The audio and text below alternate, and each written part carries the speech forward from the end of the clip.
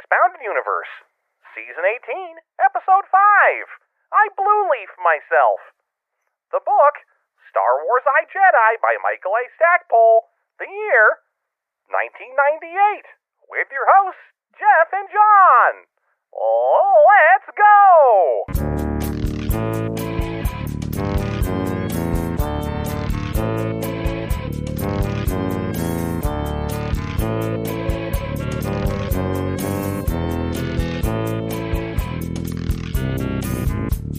Hello, everybody. Welcome back to Expounded Universe, the Star Wars, and sometimes other stuff, novel discussion podcast, where I am Jeff, and that is John. This is the only place I can truly be Jeff.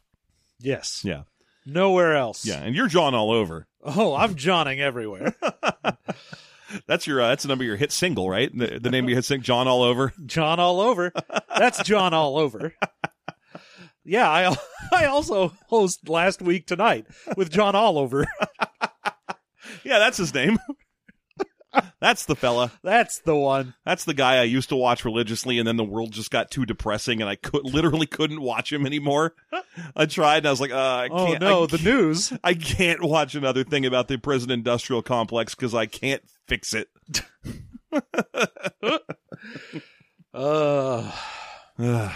Like, I'm aware of the problems he is going. That's part of it. Is not. I see those John Oliver headlines on YouTube, and I'm like, okay, well, I actually do know what is going on with the pharmaceutical industry for the most part, and that is why I cannot bring myself to watch that. So, how are you? Oh, I'm sleepy, but that's okay because I'm here. Yeah, that's good. I'm glad to hear you're here. Or see that you're here. I mean, yeah, you're clearly all over. visible. You're all over. I was going to do the episode anyway. Yeah. Look, I'm omnipresent now. Look, John All Over is definitely the name of like a cheesy 70s soft rock album. Can you spare a feeling? The Carpenters, John All Over. So anyway, yeah, I'm a little out of it too. I mean, it's a normal day for me. Wednesday is almost always the day I take Sage to the zoo, and today was no exception. They are 2 days away from opening the children's zoo, and I could not be more excited because it's all this like hands-on stuff where you pretty much can dump your kid in at one end and just leisurely stroll over to the other side where they eventually emerge, knowing a little bit more about mole rats. Your child will eventually emerge slightly hairier. Well, I mean, she is growing up. That's just part of the process. Yeah. Yeah. So, but yeah, apparently there's a whole bunch of kid interactive stuff that they're about to open that I could not be more excited about. Because today we mostly just went around the reptile house because she is currently snake obsessed. Great. Down to the amphibian house because she is perpetually frog obsessed. No. That's never changed. And overall, she keeps asking me for bugs, but all the bugs at the zoo are in that goddamn children's area that they haven't opened yet. So I can't wait for that. Good. Yep. Finally. Plus I ate some honey because they had a new honey themed restaurant. A honey themed restaurant. Yes, they had a lot of honey for sale. They have a lot of the menu items were made with honey. Huh. Yeah, and I just got a couple of those Manuka honey sticks. Just got a couple of cups of honey. Downed those. Down them. You and me, Sage. Let's get honeyed up. No, they had those those sticks that you put in like your coffee or your tea. I just bought a couple of them and tried eating some honey, and it was it was delicious. Great. Thanks, bees. Thanks, bees. I'd like to send a special thanks out to the bees listening tonight, and also this new track, John All Over. This one goes out to all the bees. It's John All Over. It's John All Over. Look over there, it's John.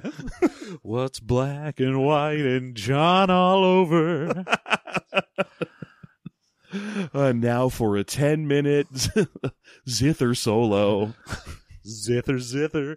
That's what it sounds like. Yep. That's the noise that zithers make. You don't know. Star Wars, huh? Star Wars, How about that Star Wars? Gosh, that Star Wars, On though. a day when a trailer launched for some Star Wars. Great. Did it?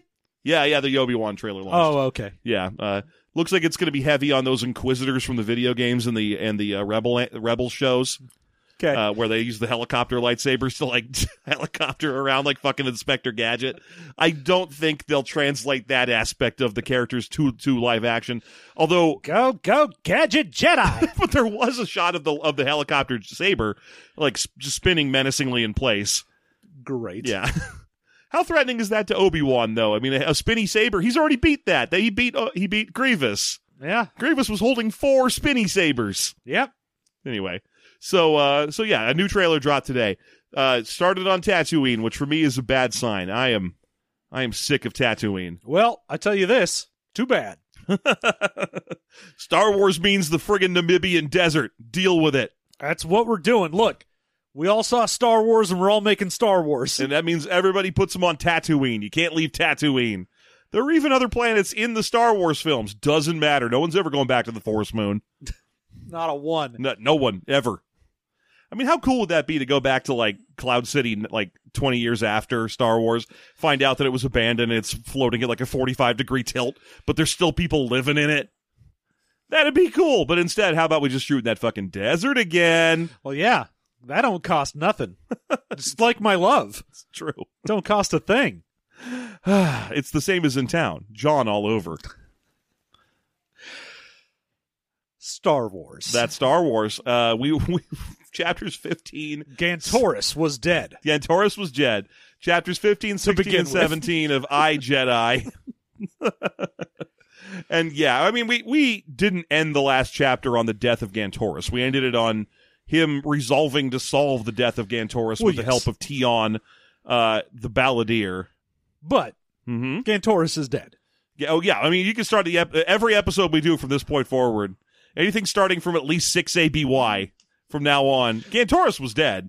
Meanwhile, Lobaka at the Hall of Jedi. Well, technically, anything at the Hall of Justice you could also start with because, of course, Star Wars happened a long, long time ago. Yeah. So all contemporary modern stories also feature a dead Gantoris.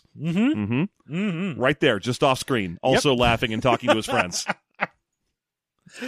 So anyway, yeah, he is resolved, has Corran Horn or Kieran Halcyon to solve the murder while still retaining his Jedi training.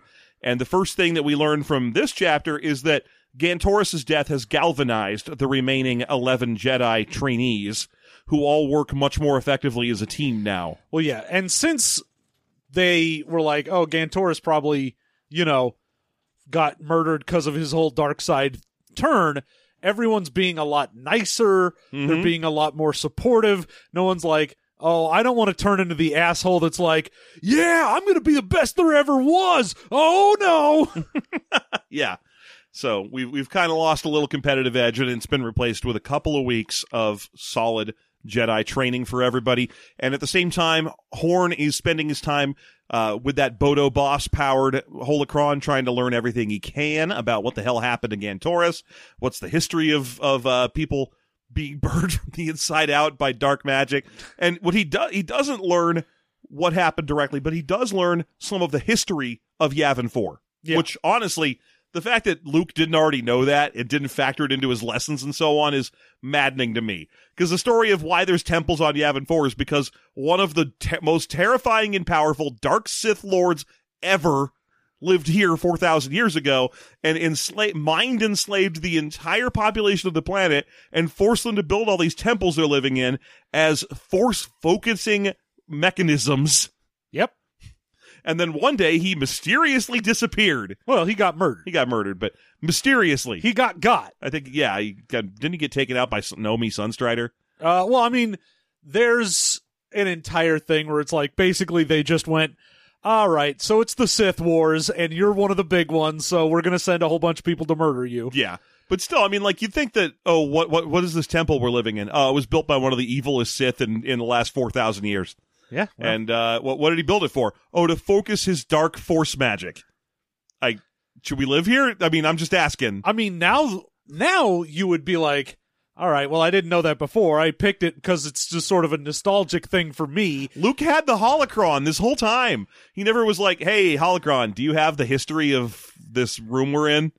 Or just Why would he? Why would you have a holocron of Jedi history? You are the first Jedi Master since a giant purge, and instead of going, hey, I'd like to learn more about Jedi and teaching and my own powers, you'd be like, hey, what's this room like? I mean, by this room, I do mean this obvious Jedi temple It's not abandoned obviously on a Jedi dead world. anything. It is just a No, temple. one of the things we've known for a long time, and the reason that Luke picked this place in the first place isn't just because of the Yavin 4 Death Star incident, but because he could tell instinctively that this place has Jedi resonance. Like that's been a part of the story. That was part of the whole Kevin J. Anderson take on why he set the story here and all that. But he's had the holocron, and he never was like, hey, I kind of noticed this place is like super Jedi-ish. Anything in your records about, let's just say Yavin 4. How about just Yavin 4? Let's just start from there. But he didn't do that. No. Why would he do that? No, I wouldn't. I'm sure instead he was like, who was the Jedi in your record with the biggest boobies? Show me. Show me. Enhance? No, I don't mean zoom in. I mean like enhance them. Make them better. Nicer. Nicer. Nice.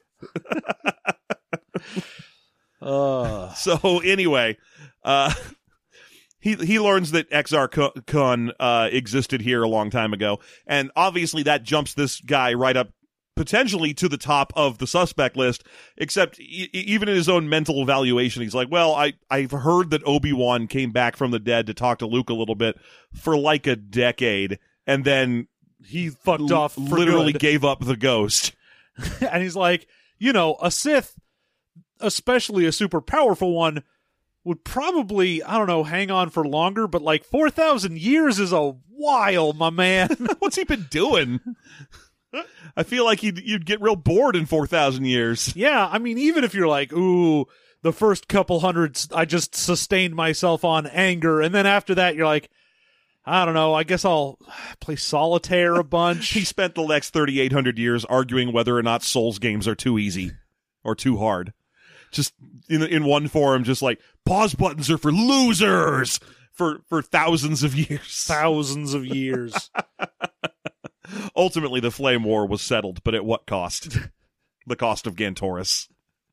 Who's dead, by the way. Yeah, by burning. Flame War. It all ties together. It all comes back. It's fine. It all makes sense. Now, one of the things that Corran was going to do is he's like, all right, because I need to find out more about what the fuck is going on this planet as well, I've essentially just lied to everyone and been like, one of the things that Jedi need to be is observant. So why don't we go out on teams and take notes and observe the planet and come back to me and tell me if you find anything weird or a murderer.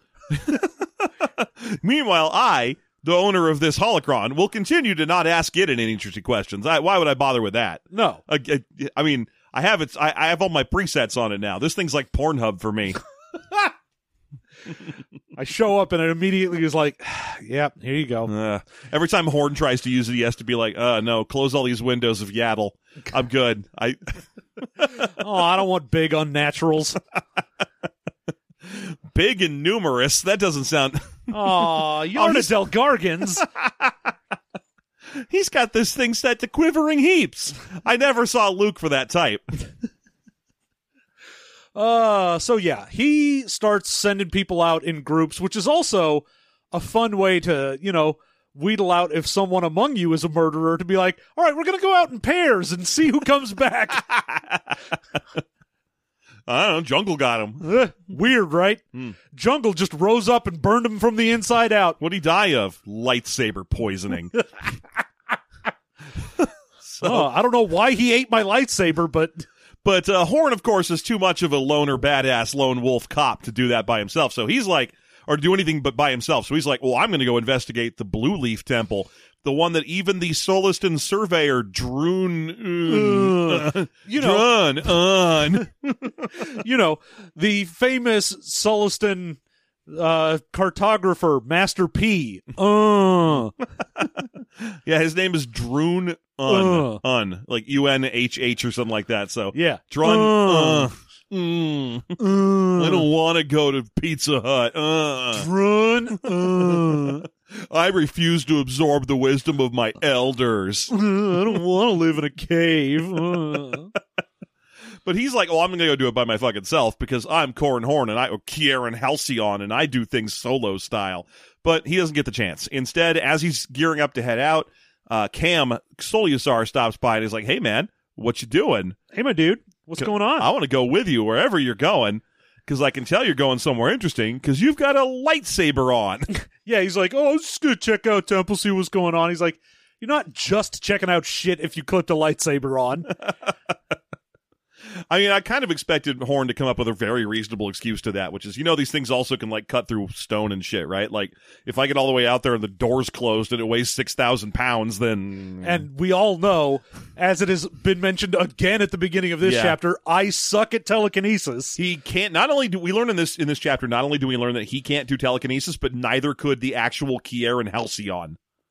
Or his further ancestor, Nejah Halcyon. Yeah, it's just a Halcyon trait is that they suck at doing telekinesis, and so they mostly get themselves killed because they volunteer to stay behind. That was the whole thing. It was like the way he was writing it was the Halcyon family have a history of dying because they can't get away easily. Well, no, because they always volunteer to fight rearguard actions because they're pugnacious, even though they're not the best Jedi.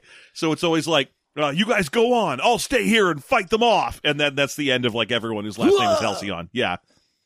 So he's like, well, that doesn't bode well for me. Great. Well, I'm a Horn, though, so. Well. But yeah, Brackus and Cam are both like, yo, my dude, let's go check out some shit. Yeah, and you can tell Brackus wants to go because he's heard some things about that temple. We know that Brackus is he's a spy. Brackus is he's a badsman. We put it in a bonus content episode, but in the core story, just so we can talk about it openly, Brackus is an Imperial spy. Yes. And so he's just like, oh, I want to go with you if you're learning secret Sith information. Secret Sith information. Yeah. And so we get a whole montage of the three of them making their way out to Blue Leaf Temple. Making their way downtown. Walking fast. Faces past. Yeah, I know. They're temple bound. Now more songs by people who have dated John Mayer. John, go. Oh, it's John all over. Don't you worry about that. Anyway, where was I going to get to from God, this? that would be a great John Mayer album. John all over. Come on now. Yeah, John Mayer, call us. John Mayer, call me. This idea is a wonderland. What was I going to say? The montage is mostly that Brackus is kind of slim and slight and doesn't want to get. He's very tall. Yeah, but he doesn't. He's not very physical. He doesn't want to get like wet. He's like, I don't want to cross that river in my shoes. Yeah, they come to a point where there's a fording point in the river, and he's like, I want to caulk the wagon. Fucking Corran is like, oh, on my runs, I would normally run through here anyway, because it's just a little bitty baby part of the stream. Yeah. And he's like, I don't want my feet to get wet. Then my socks are going to get squishy. I don't like it. They're like, you want us to cut down a tree and make stepstones for you out of it? And he's like, no, gaw. And this keeps summoning that Sullustan surveyor guy. What? Yep. Yeah? What do you need? Yes, I was around here. Yeah, obviously.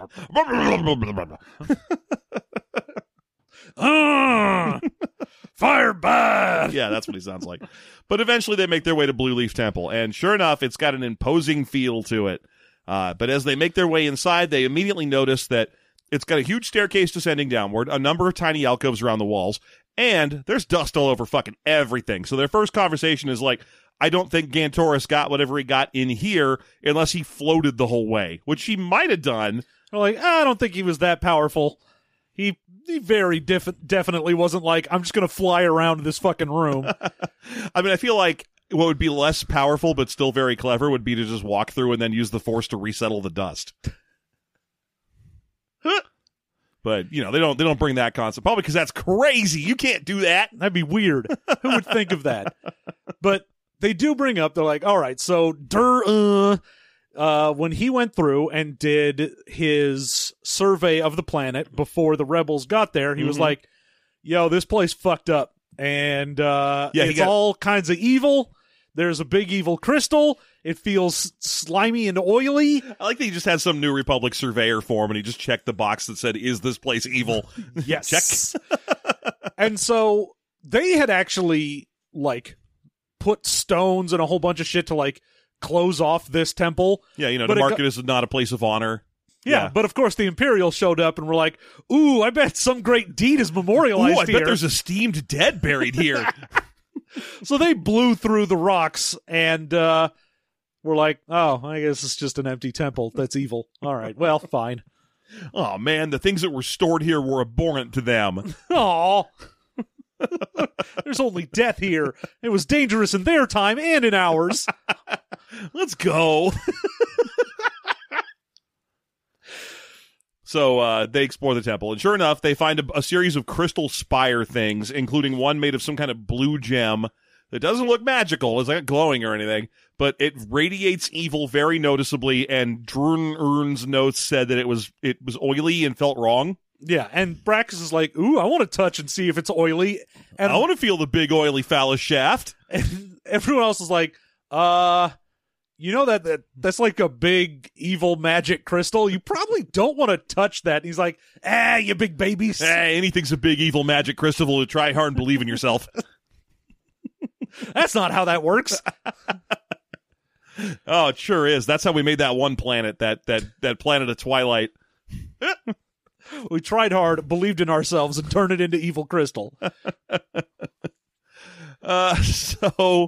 So yeah, Brackus wants to touch, but they're like, "No, dude, don't touch that." And at It's this all point, fucked up. they're starting to like really sense that this place is fucked up and wrong, and that's when they get visions. Yeah, if you stare into the crystal, ere long it stares back into you, Mhm. and so because it's from Corrin's point of view, he's like, "Oh, I saw a whole bunch of people that I do know and don't know, some dead, some living, some look like they were in pain or dying," and then right at the end he's like, "Oh shit," and there's Gantoris' face. Yeah, Gantoris pops up at the end like a Halloween boogeyman spook scare. Yeah, He's, like one boogity. of those things where they're like, "Here's a picture. Can you find the hidden image?" And you get real close to it and you're trying to find stuff, and then a ring face pops up and it's like, "Ah!" Yeah, and you're like, you jump back really far than the actual videos of other people watching it. Yeah. Yes, that's what happened, but it was Gantoris. And apparently the same thing happened to Cam, because Cam's like, "Whoa, I just saw some shit." And Yeah, because he's like, "I saw Gantoris," and Cam's like, "I didn't see Gantoris, but I saw some fucking nonsense. I saw some weird shit." And then Brackus is just like, "I didn't see anything. That was probably a trick of the light." I didn't see it. I'm not keeping hidden information." Yeah, it all looks non-suspicious to me, fellas. And then, of course, they're like, "Oh, hey, did you notice that the way the light is coming in has changed, and we've been staring at this crystal for like 20 minutes?"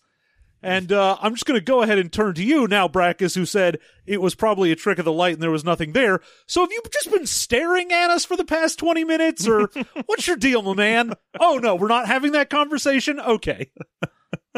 No, why don't they just have that? It's the same thing with Luke and the fucking holocron. Have the conversations, my friends. My friends. But this is the point where Corrin is like, "I don't want to be in here. I don't want to admit that the three of us just retreated from a room that has no one in it." Three grown-ass Jedi men are like, "Let's get out of here. This place is creepy." Let's go. I'm scared, Scoob. And so, but luckily, Cam is just like, "Yeah, I don't want to be in here. This is fucking ridiculous. This place is awful." Yeah, this place sucks. And very clearly, there's nothing in here. It's not like he got his materials or anything to build a lightsaber here. Mm-hmm. No one has come in here. Obviously nothing has been disturbed. So they're like, "All right, we're not going to find any clues to what happened while we're in here, so let's just fuck off." And as they're fucking along, they're having a brief conversation about the power of these temples and what the point of them all was and so on. And Brackus is like, "Hey guys, you ever consider just being dark side, like really getting into it?" And I'm like, "Weren't you already dark side? Aren't you in recovery or whatever? What, don't they have you're not working your program, buddy." Yeah, he's just like, "Dude, that crystal, fucking rad. Imagine having the power to do that." I like that his first thought was just, "I would like 100 megabytes. I like that his first thought was just like, "I would like to make a crystal like that. I would love to be able to do this kind of architecture and shit." He's just sort of musing to himself, and everyone else is like, "Why?" Plus, we know this temple was crafted by mind-controlled slave labor. Well, imagine the amount of power that you would have if you could make this type of temple, you know? could reach right up into the sky and pull the heart out of the Death Star. Even if that was using dark side magic, it would still be a good guy thing to kill the Death Star. Oh, yeah, they start getting into the philosophy of like, oh, is it ever, good for the means and ends justification thing? And Horn comes down very firmly on Literally no. grabs him by the neck, which is the weirdest description. Like, they're having a regular-ass philosophy conversation, and at one point, Horn's like, nope, and grabs Brachus by the back of the neck. Well, there's a point here where Brachus is like dangerously close to just turning around and going, guys, you want to go into the forest and try some dark side with me?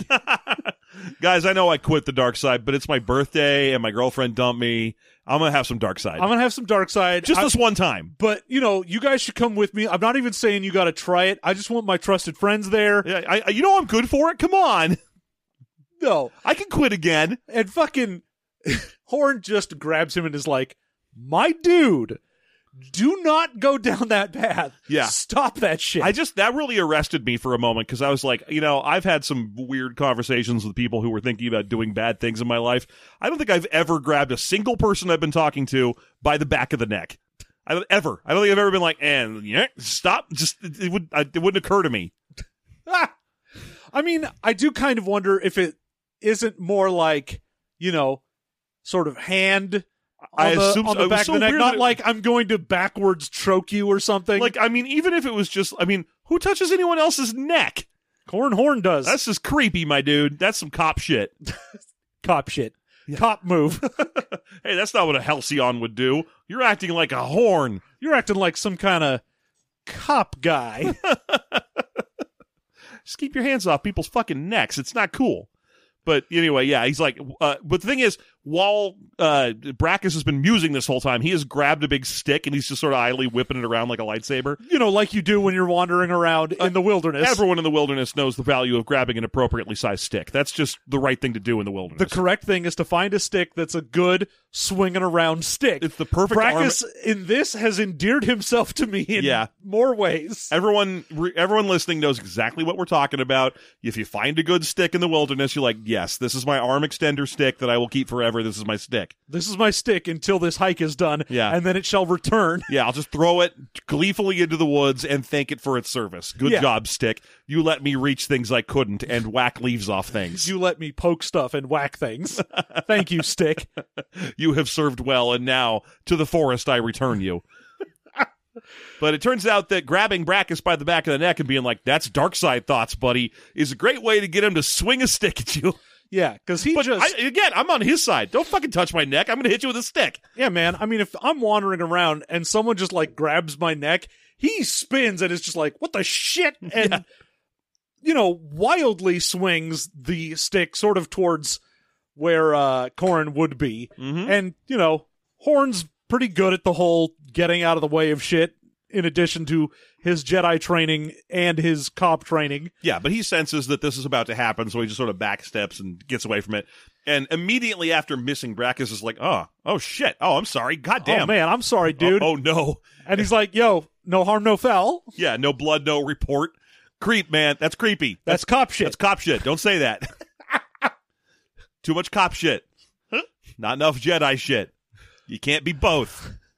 No, that's not true. I you know. could definitely be all both. All Jedi are basically cops. Oh, yeah. You're basically told to be a cop as a Jedi. Yeah, but no blood, no report, he says, creepily, and with so many intonations I don't think Stackpole considered.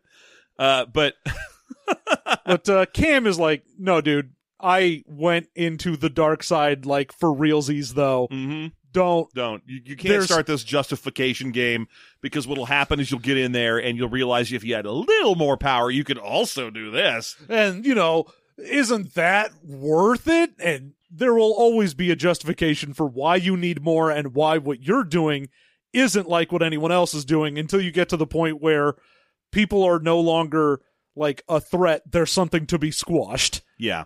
Yeah, and he tries to de-escalate not by grabbing into him by the neck, but by putting his arms around Brachus' shoulders. But heavily. He's just like, I'm just going to squeeze the shit out of you, and so you don't swing your dumb arms around.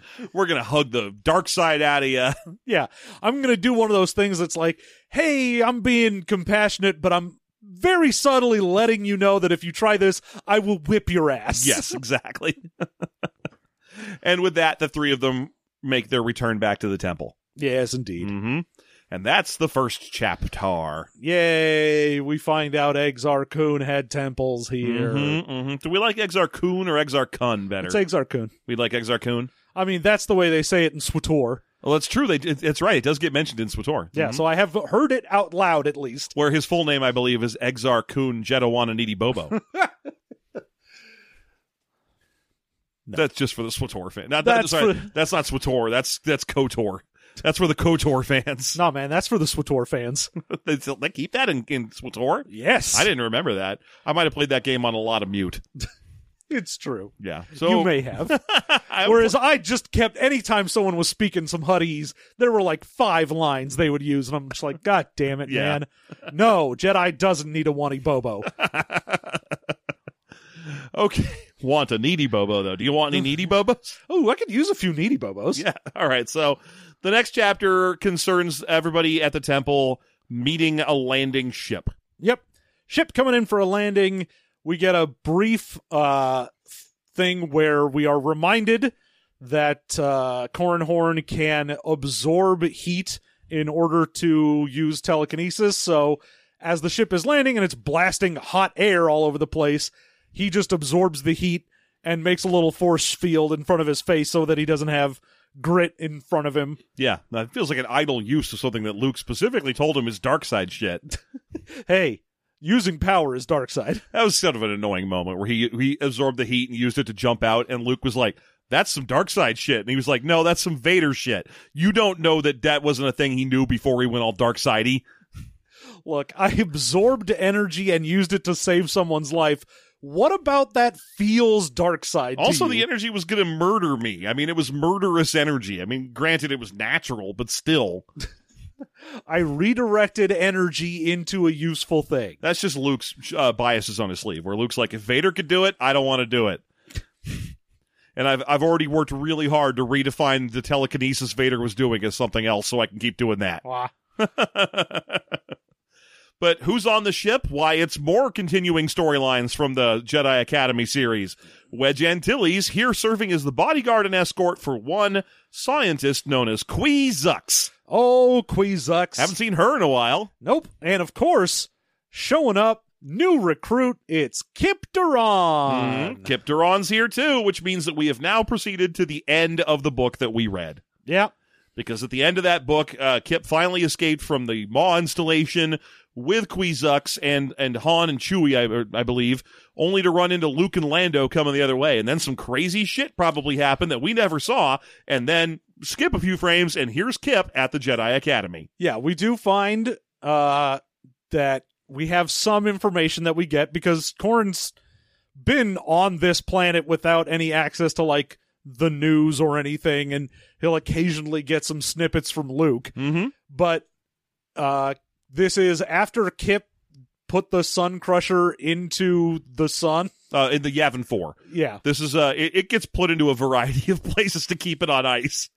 Like, if you're just joining us, like you haven't listened to the show before this season, the Sun Crusher is a full-on invincible fighter jet-sized spaceship that can fly through other ships and carries missiles that, if shot into suns, causes those suns to go supernova. Yep. And Kip Duran stole it and was convinced at this point, because he hasn't gone all evil yet, to just park it in the... Because it's full-on indestructible. Like, literally cannot be destroyed.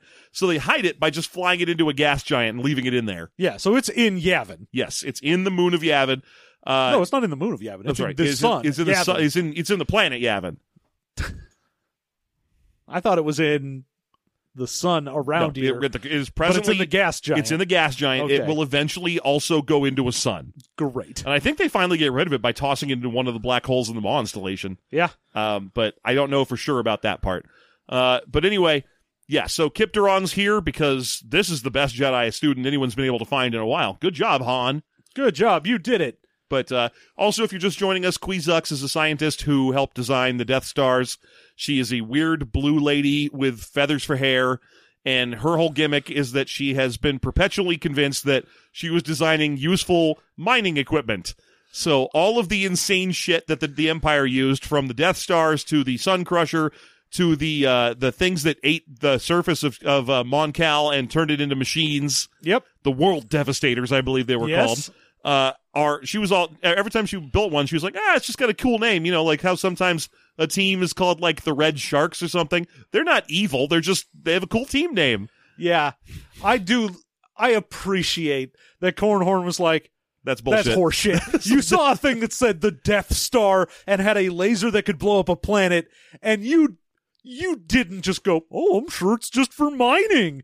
Fuck you. The thing is, at this point, this chapter is mostly just him catching up and asking Wedge for information about what's going on off planet. So Wedge is like, I haven't heard from Han, I haven't heard from Booster, I haven't heard from any of the smuggler contacts I reached out to. No one knows where Mirax Tarek is. I'm really sorry. Yeah. We've tried, we can't find her. But because Cornhorn is a natural-born, sticking his nose in shit man, he's like, so what's up with this blue scientist lady? And Wedge explains the whole story about how she was in the Maw installation, she helped Bevel Emilus design the Death Stars, and Horn's like, okay, the story about how she's like an innocent knife is bullshit. How come she didn't just build those things with a life sign detector and that made it so they couldn't shoot if there was life or they were shooting at? Yeah. That would have been real easy. That's technology that already exists. Yeah. We have life detectors. We could go out and scan a planet and be like, oh yeah, there's a shitload of life forms down there. That's a thing we have. Maybe don't shoot it with the galaxy's biggest laser. Yeah. I appreciate that all the shit that we were saying when we were reading that thing is like, yeah, no, fuck you. You don't make a giant murder laser called the murder laser and then be surprised when someone uses your laser for murder. And then Wedge spends the whole conversation being like, come on. She does. You got to hang out with her for a while. You'll get how innocent she is if you just spend some time with her. And she's like, she literally had no idea, and she felt terrible when she found out. And this is enough for Horn to go, oh, you're just looking for some blue strange. Yeah. He's like, I get it. You want me to forgive her, and she's real nice if you spend some time around her, and you're her bodyguard. And, Yeah. So you got a crush on her, and Wedge is like, "Whoa, no, hold the phone. I don't. No way, man. I'm clean. It's fine, buddy." Corn's like, yeah, dude, don't try and lie to me. I've been in that exact situation. I love the way he starts it, where he's like, remember that time I had to be your sister's bodyguard for 3 days? And Wedge is just like, if you tell me that you fell in love with my sister, I do not want to hear this story. And he's like, no, there was like a rich lady that we were defending together, and I fell in love with her. Yeah. He like fell in love with like a Gotham City socialite, apparently, named like Ayala. Ayala is his partner. Oh, that's right. Ayala's his partner. Some other lady then. Yeah.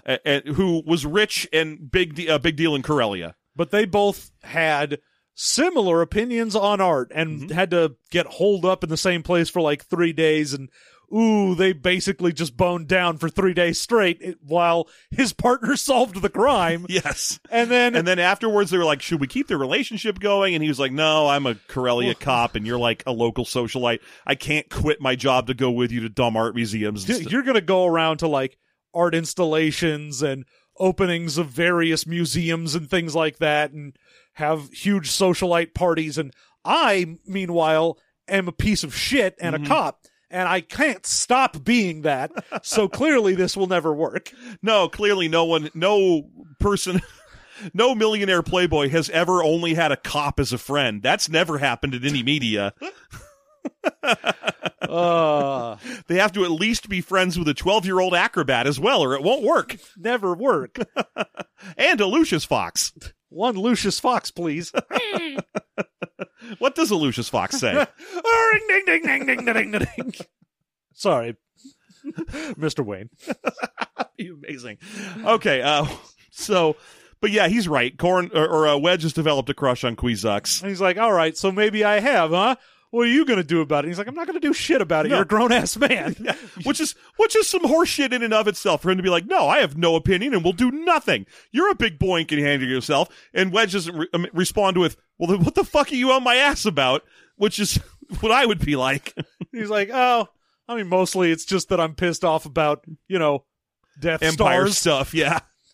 Yeah, for all the people in the New Republic, you'd think Wedge would have a bigger chip on his shoulder about the Empire than Corran does, because Corran was late to the party. Like, he even points out in the conversation, like, weren't you responsible for killing at least 2 of her stupid things? Yeah, I was like, is this why you don't feel as bad because she made them, but you blew them up, so you're okay with it? I really wanted Wedge to be like, yeah, I also blew up 2 of the World Devastators, you piece of shit. Read a newspaper, Yeah, and fuckface. I also blew her back out. That's what I'm saying, man. But yeah, it's weird because you think, Corran spends all of his time being like righteously angry about this. But, Luke's here too, and Luke blew up one, and he doesn't seem to have a problem with it. Just get over it. Here's a blue scientist. It's fine. We have her now. She's part of Operation Paperclip. No, he is, and will continue into the next chapter to be angry about anyone even remotely associated with the Empire. Yeah, because this whole series of chapters is just people come to visit. Yeah. But Look who's coming to Yavin. And every time they come to visit, Luke assigns poor Kier and Halcyon to go find them a place to sleep. Although at least Wedge and Qui aren't staying. They're just here to drop off Kip they're like, we're going to hang out, have some food, take a nap, and then we're going to fuck off. Yes. Literally. So he gets to meet... He gets to meet Qui. He gets to check in with Wedge. He's disappointed that there's no new news. And then they're gone. And now it's mostly about Kip and how Kip is the Wunderkind. Yeah, so Kip is the best Jedi in a generation. He has natural raw talent. He's basically a Shonen Jump protagonist. Oh, yeah. He shows up and is like, oh, everyone here was like, damn, that Gantoris, though. And he's like, yeah, I showed up at Gantoris level, and that was me without any knowledge. And then I blow past everyone. Yeah, this is that second season of Death Note shit.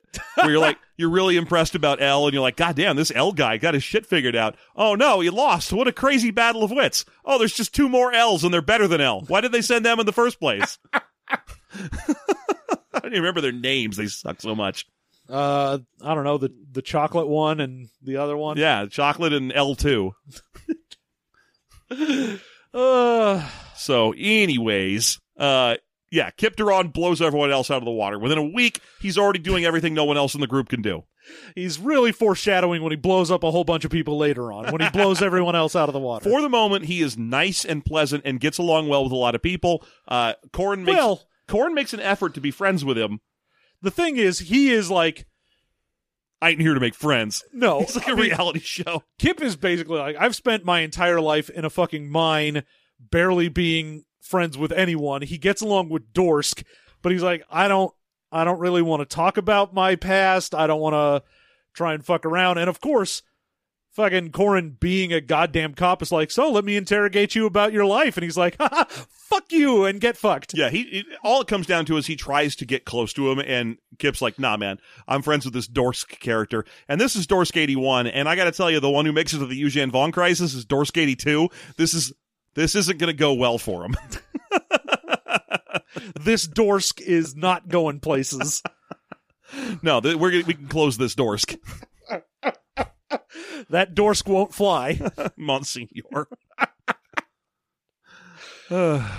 He's a Dorsk of a different color. Yellow, as it turns out. Yeah, that's the color of his energy.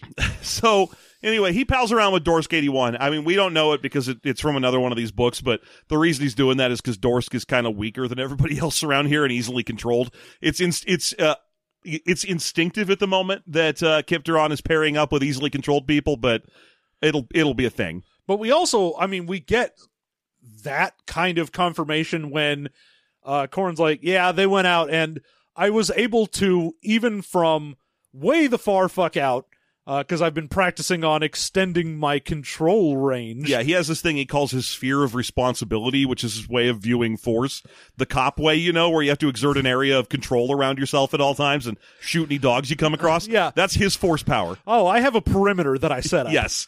But he's like, I've been working on increasing my ability to sense things, and that came from his lightsaber training. Mm-hmm. But he was able to be like, I can put an image in Dorsk's head that it's time to eat and basically summon him back. Yes, from like half a kilometer out. But he was like, and I can't do shit to Kip. I can't even touch his brain. He is so closed off, I can't get anywhere near him. Yeah. But, at this point, that could just be because Kip is an incredibly strong nascent Jedi. Well, incredibly strong and has a traumatic background, so Yes. being closed off and powerful. And the other thing we learn from these 2 chapters is that Luke is just immediately enamored of Kip because he thinks they have similar backstories, where he's like, oh, I also grew up on an absolute shit fuck of a planet.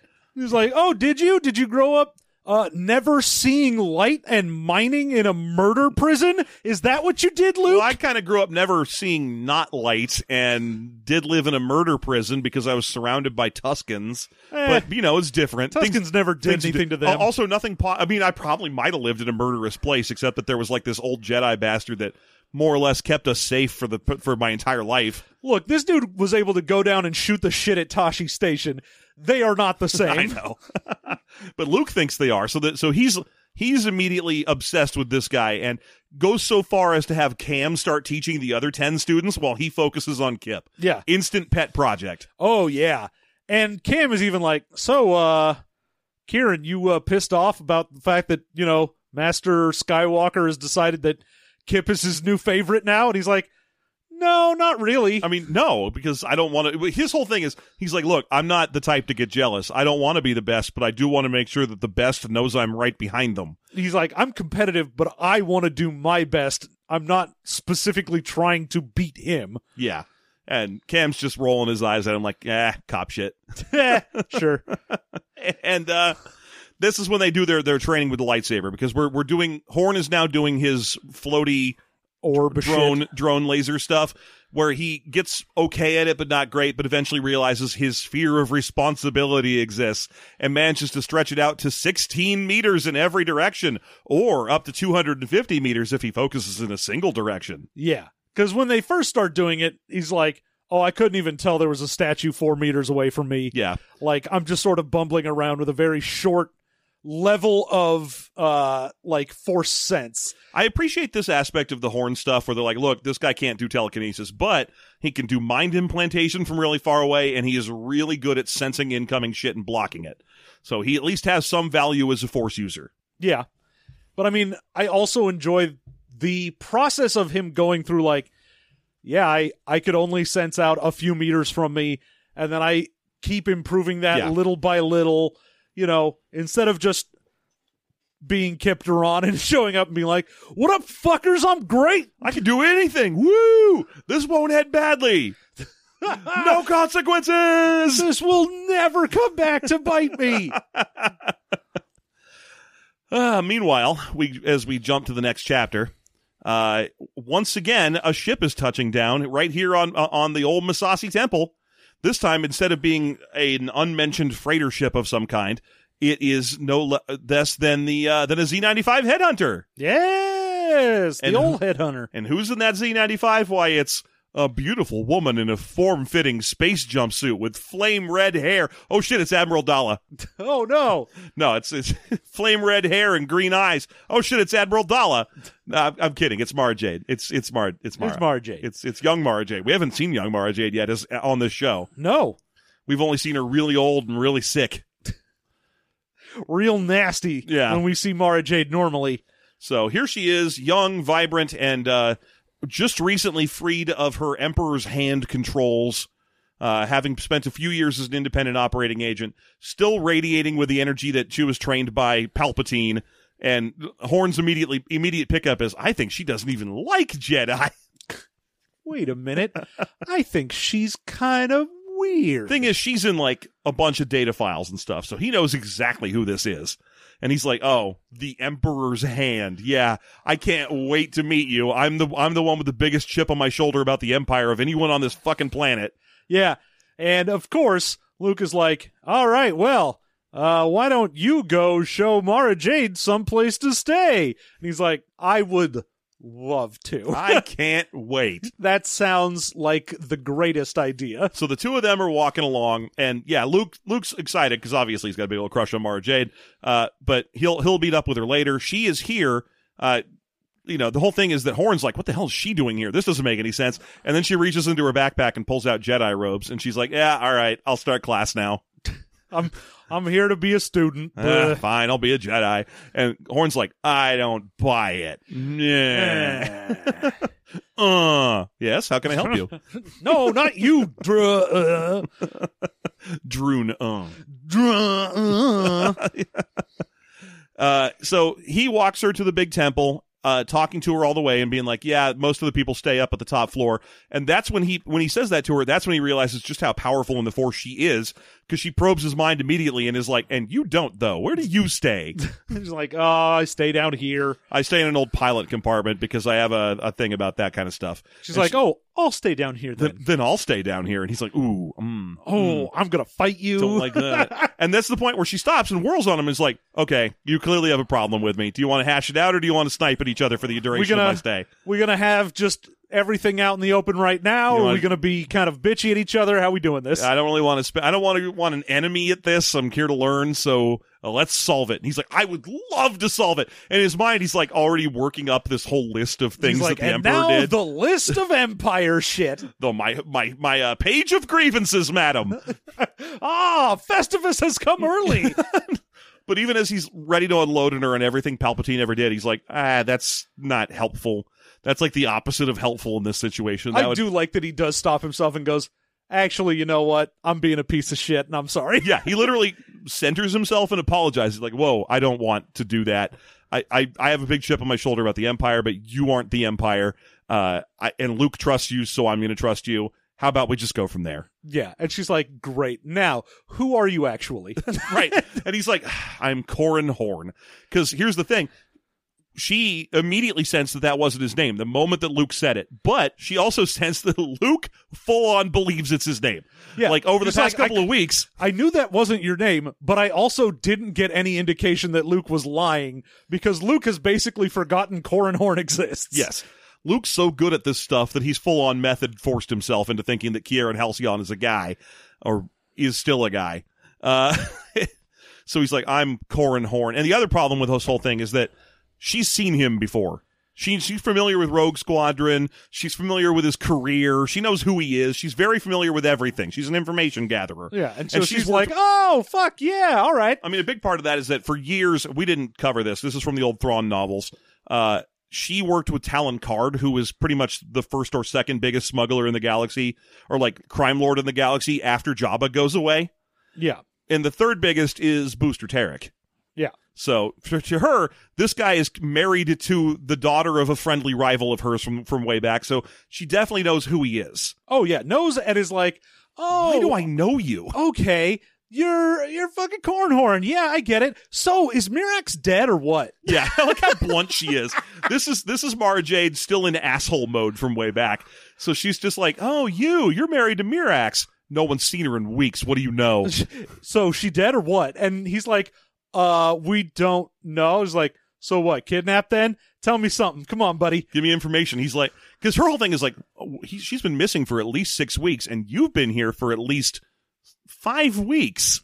What is going on? Is she dead and you're throwing yourself into this for revenge? Or are you just trying to get powerful enough to find her? And he's like, God damn, woman. What the fuck? And, eventually he spills the whole beans to her because she's very good at sussing information. That's Mara Jade's whole deal. Oh, yeah. She's real good at sus. Yeah. And she's therefore sus. Which is what sus implies. Yes.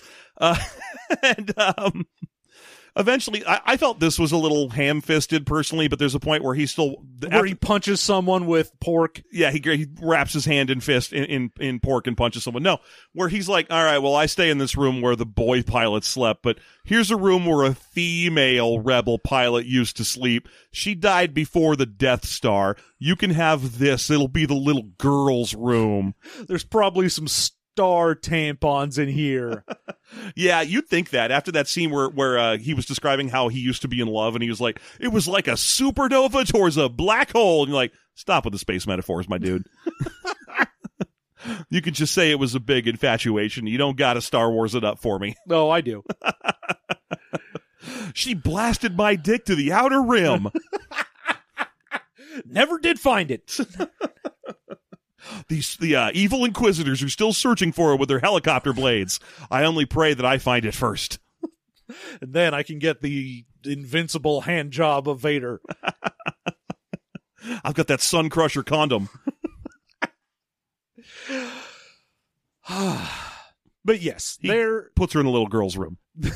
And he is just kind of like, all right, well, That's weird. She is very good at being able to get information out of people. Mhm. All right. Yeah. Well, he knew what she was. Like, the Emperor's Hand wasn't just a fun title. It wasn't just good times and cupcakes. She was his top assassin and information gatherer. She's very powerful. Now, the one thing we did skip that we definitely need to come back to is some Kip shit. I thought that happened after he met Mara Jade, but that's no, fine. Mara Jade is the end of the chapters. Well, yeah, in that case, let's cover it now, because what happens is Tion assembles all the Jedi together to sing them a song. She's written her latest ballad, and she wants everyone to hear it. Now, Corran has to make sure that she promises it's not a ballad of his ancestors. She's so like, don't make this a Halcyon ballad. I want to actually enjoy it. Yeah. She's like, no, don't worry. And this chapter has a whole theme to it of him saying, talking about feeling and noticing that things are alive. So he's just like, oh, I can tell I'm alive whenever I've got force powers happening, or whenever I hear Tion sing and I'm looking at her lithe ass body, I can tell I'm alive. Let me tell you, am I right? Elbow. When I'm listening to the Holocron talk about, Jedi internecine politics, I am dead. That's right. There's a whole thing where it's like he's getting a long description of Jedi politics from the Old Republic, and he's like, the stupid Holocron isn't very good at fleshing out backstories, so I don't care about anybody. Because it's just it's like, and then this person was talking to this person. You're like, I don't know who any of these people are. Meanwhile, Darth Malgus introduced a new trade dispute, and he's just bored. But he does perk up a little bit of the story about the early days of Yoda. Yeah, how Yoda became a Jedi. I'm like, why? You never met fucking Yoda. Yoda's famous. Yoda shouldn't be famous. If anything, he should know more about Yoda than most people, because Luke's his teacher. Yeah. So Luke's probably occasionally being like, this is something Master Yoda taught me. Yeah. But that's not enough. He never met the little green flippy bastard. No. Quit acting like he has. Yeah, but, Yoda's still a famous figure, whereas if they were just like, and then Senator Funjabad went and decided that trade agreements with Flippadap was no longer going, and you're like, yeah, that's bullshit. But if you're like, so there was a tiny little green man and he figured out he could throw people with his mind, and you're like, cool. Okay, sweet. Fine. If you sell it to me that way, I'm buying. His name was Baby Yoda. Then he would grow up to be regular Yoda. And a new Baby Yoda would emerge. And then he was dead Yoda. Aw. Okay, so he goes to attend the ballad, and it's not about his ancestors. It's about Nomi Sunstrider. Yep. A powerful Jedi whose whole story was that her husband was a powerful Jedi who got murdered by evil Sith, and in an attempt to avenge his death, or at least find some justice for it, she attended a Jedi temple and became a powerful Jedi in her own right. Which is a weird story. It sounds like it's real lucky on her part. Well, yeah. She's like, I'll go be a Jedi then. And she'd walk in and they'd be like, your midichlorians are too low. Get out.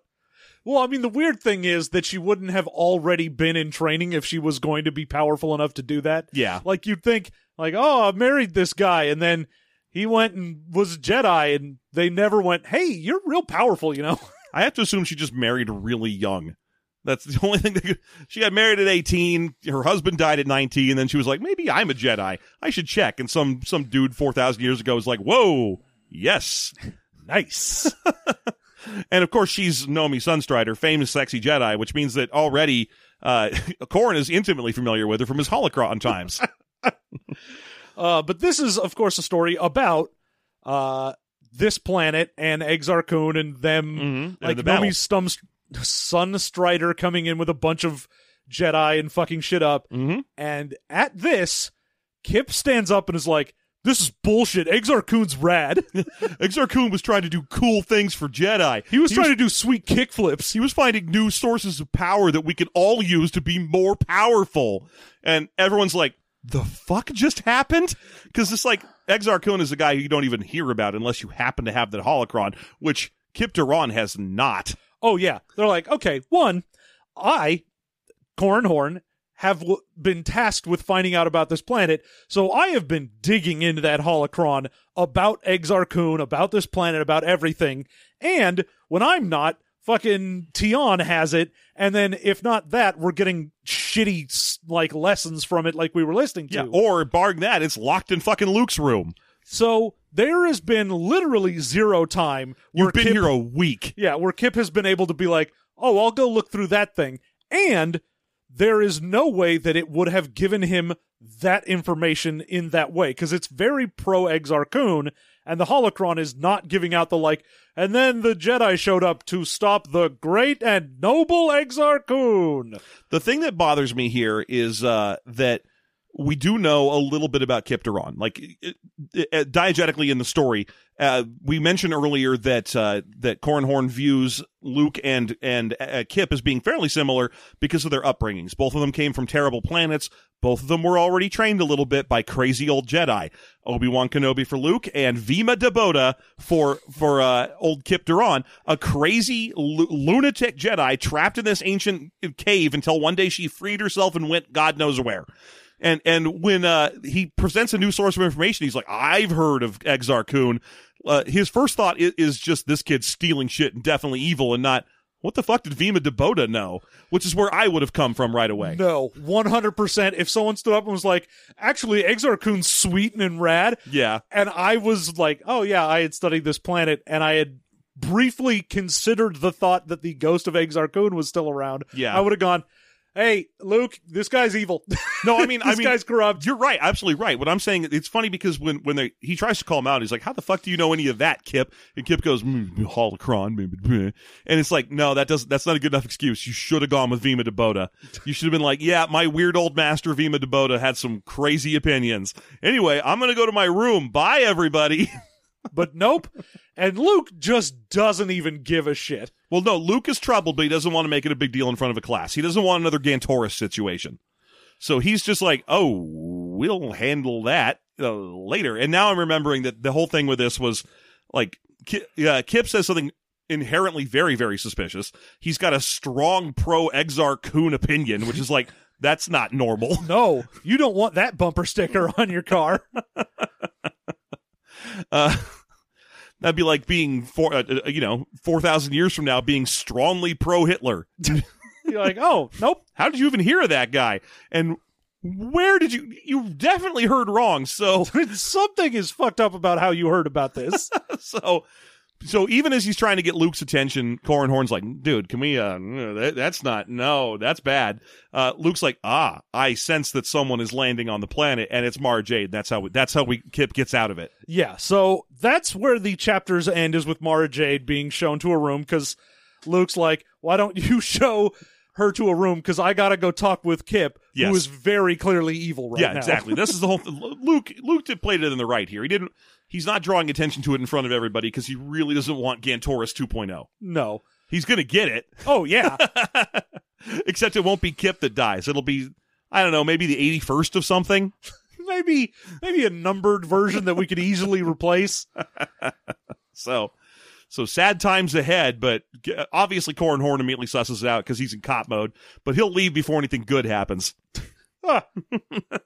So yeah, that sets up the whole Mara Jade storyline, which ends the chapters. And that ends today's episode. And thus ends the lesson. Mm-hmm. And the book, because we didn't feel like doing the rest of it. Yeah, we're done now. Fuck it. You figure it out. You read it and tell us what happens. Coming up. How about that? How about that for a change? Yeah, we'll just sit here and listen to your reviews. That's going to be our episodes going forward. Yeah, just an hour of silence while we listen to someone else's podcast. I don't know. I'm listening to mine over speakers. They'll hear it. It just won't be very loud. So if you want to hear the dollop, but sounding the year was 1925. But it sounds slightly farther away than usual, then you tune in next week. The year was 1925. I miss the dollop.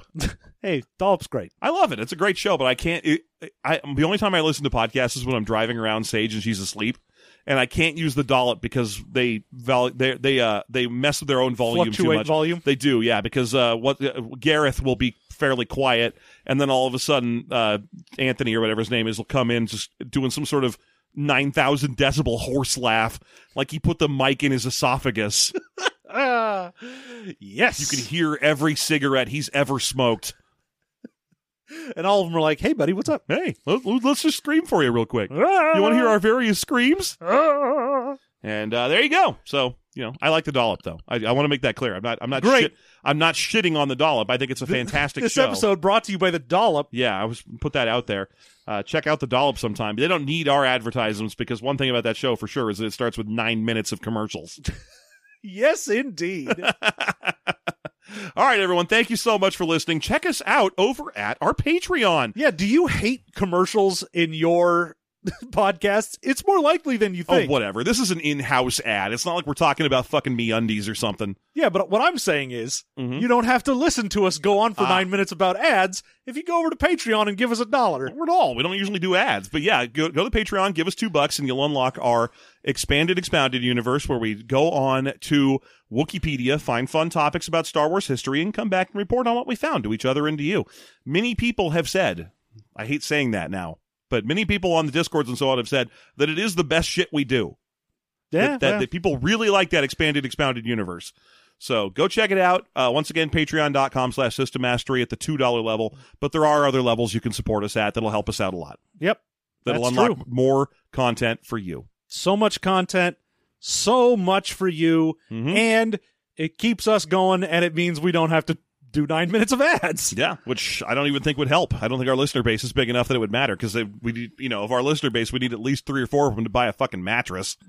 No way, man. We just need them to buy some boner pills or whatever. No, that's what we'll launch up on that boner pill stuff. Yeah, Get at us for hymns. extends or whatever. No, we'll do, it's like hymns or blue or whatever. Oh, that's right. There is boner that shit pills, now, isn't there? generic ass shit. Yeah. And then you can get a box of awesome, and also, I don't know, some food or something that you can prepare in your own kitchen. That's right. That's right. Anthony from that show or whatever his name is. I remember Gareth, and that's it. Does have to do ad reads for some really heinous shit sometimes, doesn't he? Oh, sometimes, look, the podcast that I listen to Mhm. also does that. Yeah. And I love it. Got to get that Manscaped in there. Yeah. Hey, you can be like, fellas, are you trying to shave your balls? hey, is your dick too hairy? Maybe shave it. I haven't heard a Manscaped ad in forever, except once or twice on fucking Ordinary Sausage on YouTube, which is just this dude with this high-pitched weird voice who makes sausage out of whatever. And it's so weird to have him be like, hey, who needs to shave your balls, I guess? God. Yeah, so anyway, shave your balls, I guess. And until then, I've been Elan Sleaze-Pagano. And my balls are so smooth. Yes, I'm sure it's a veritable deforested forest down there.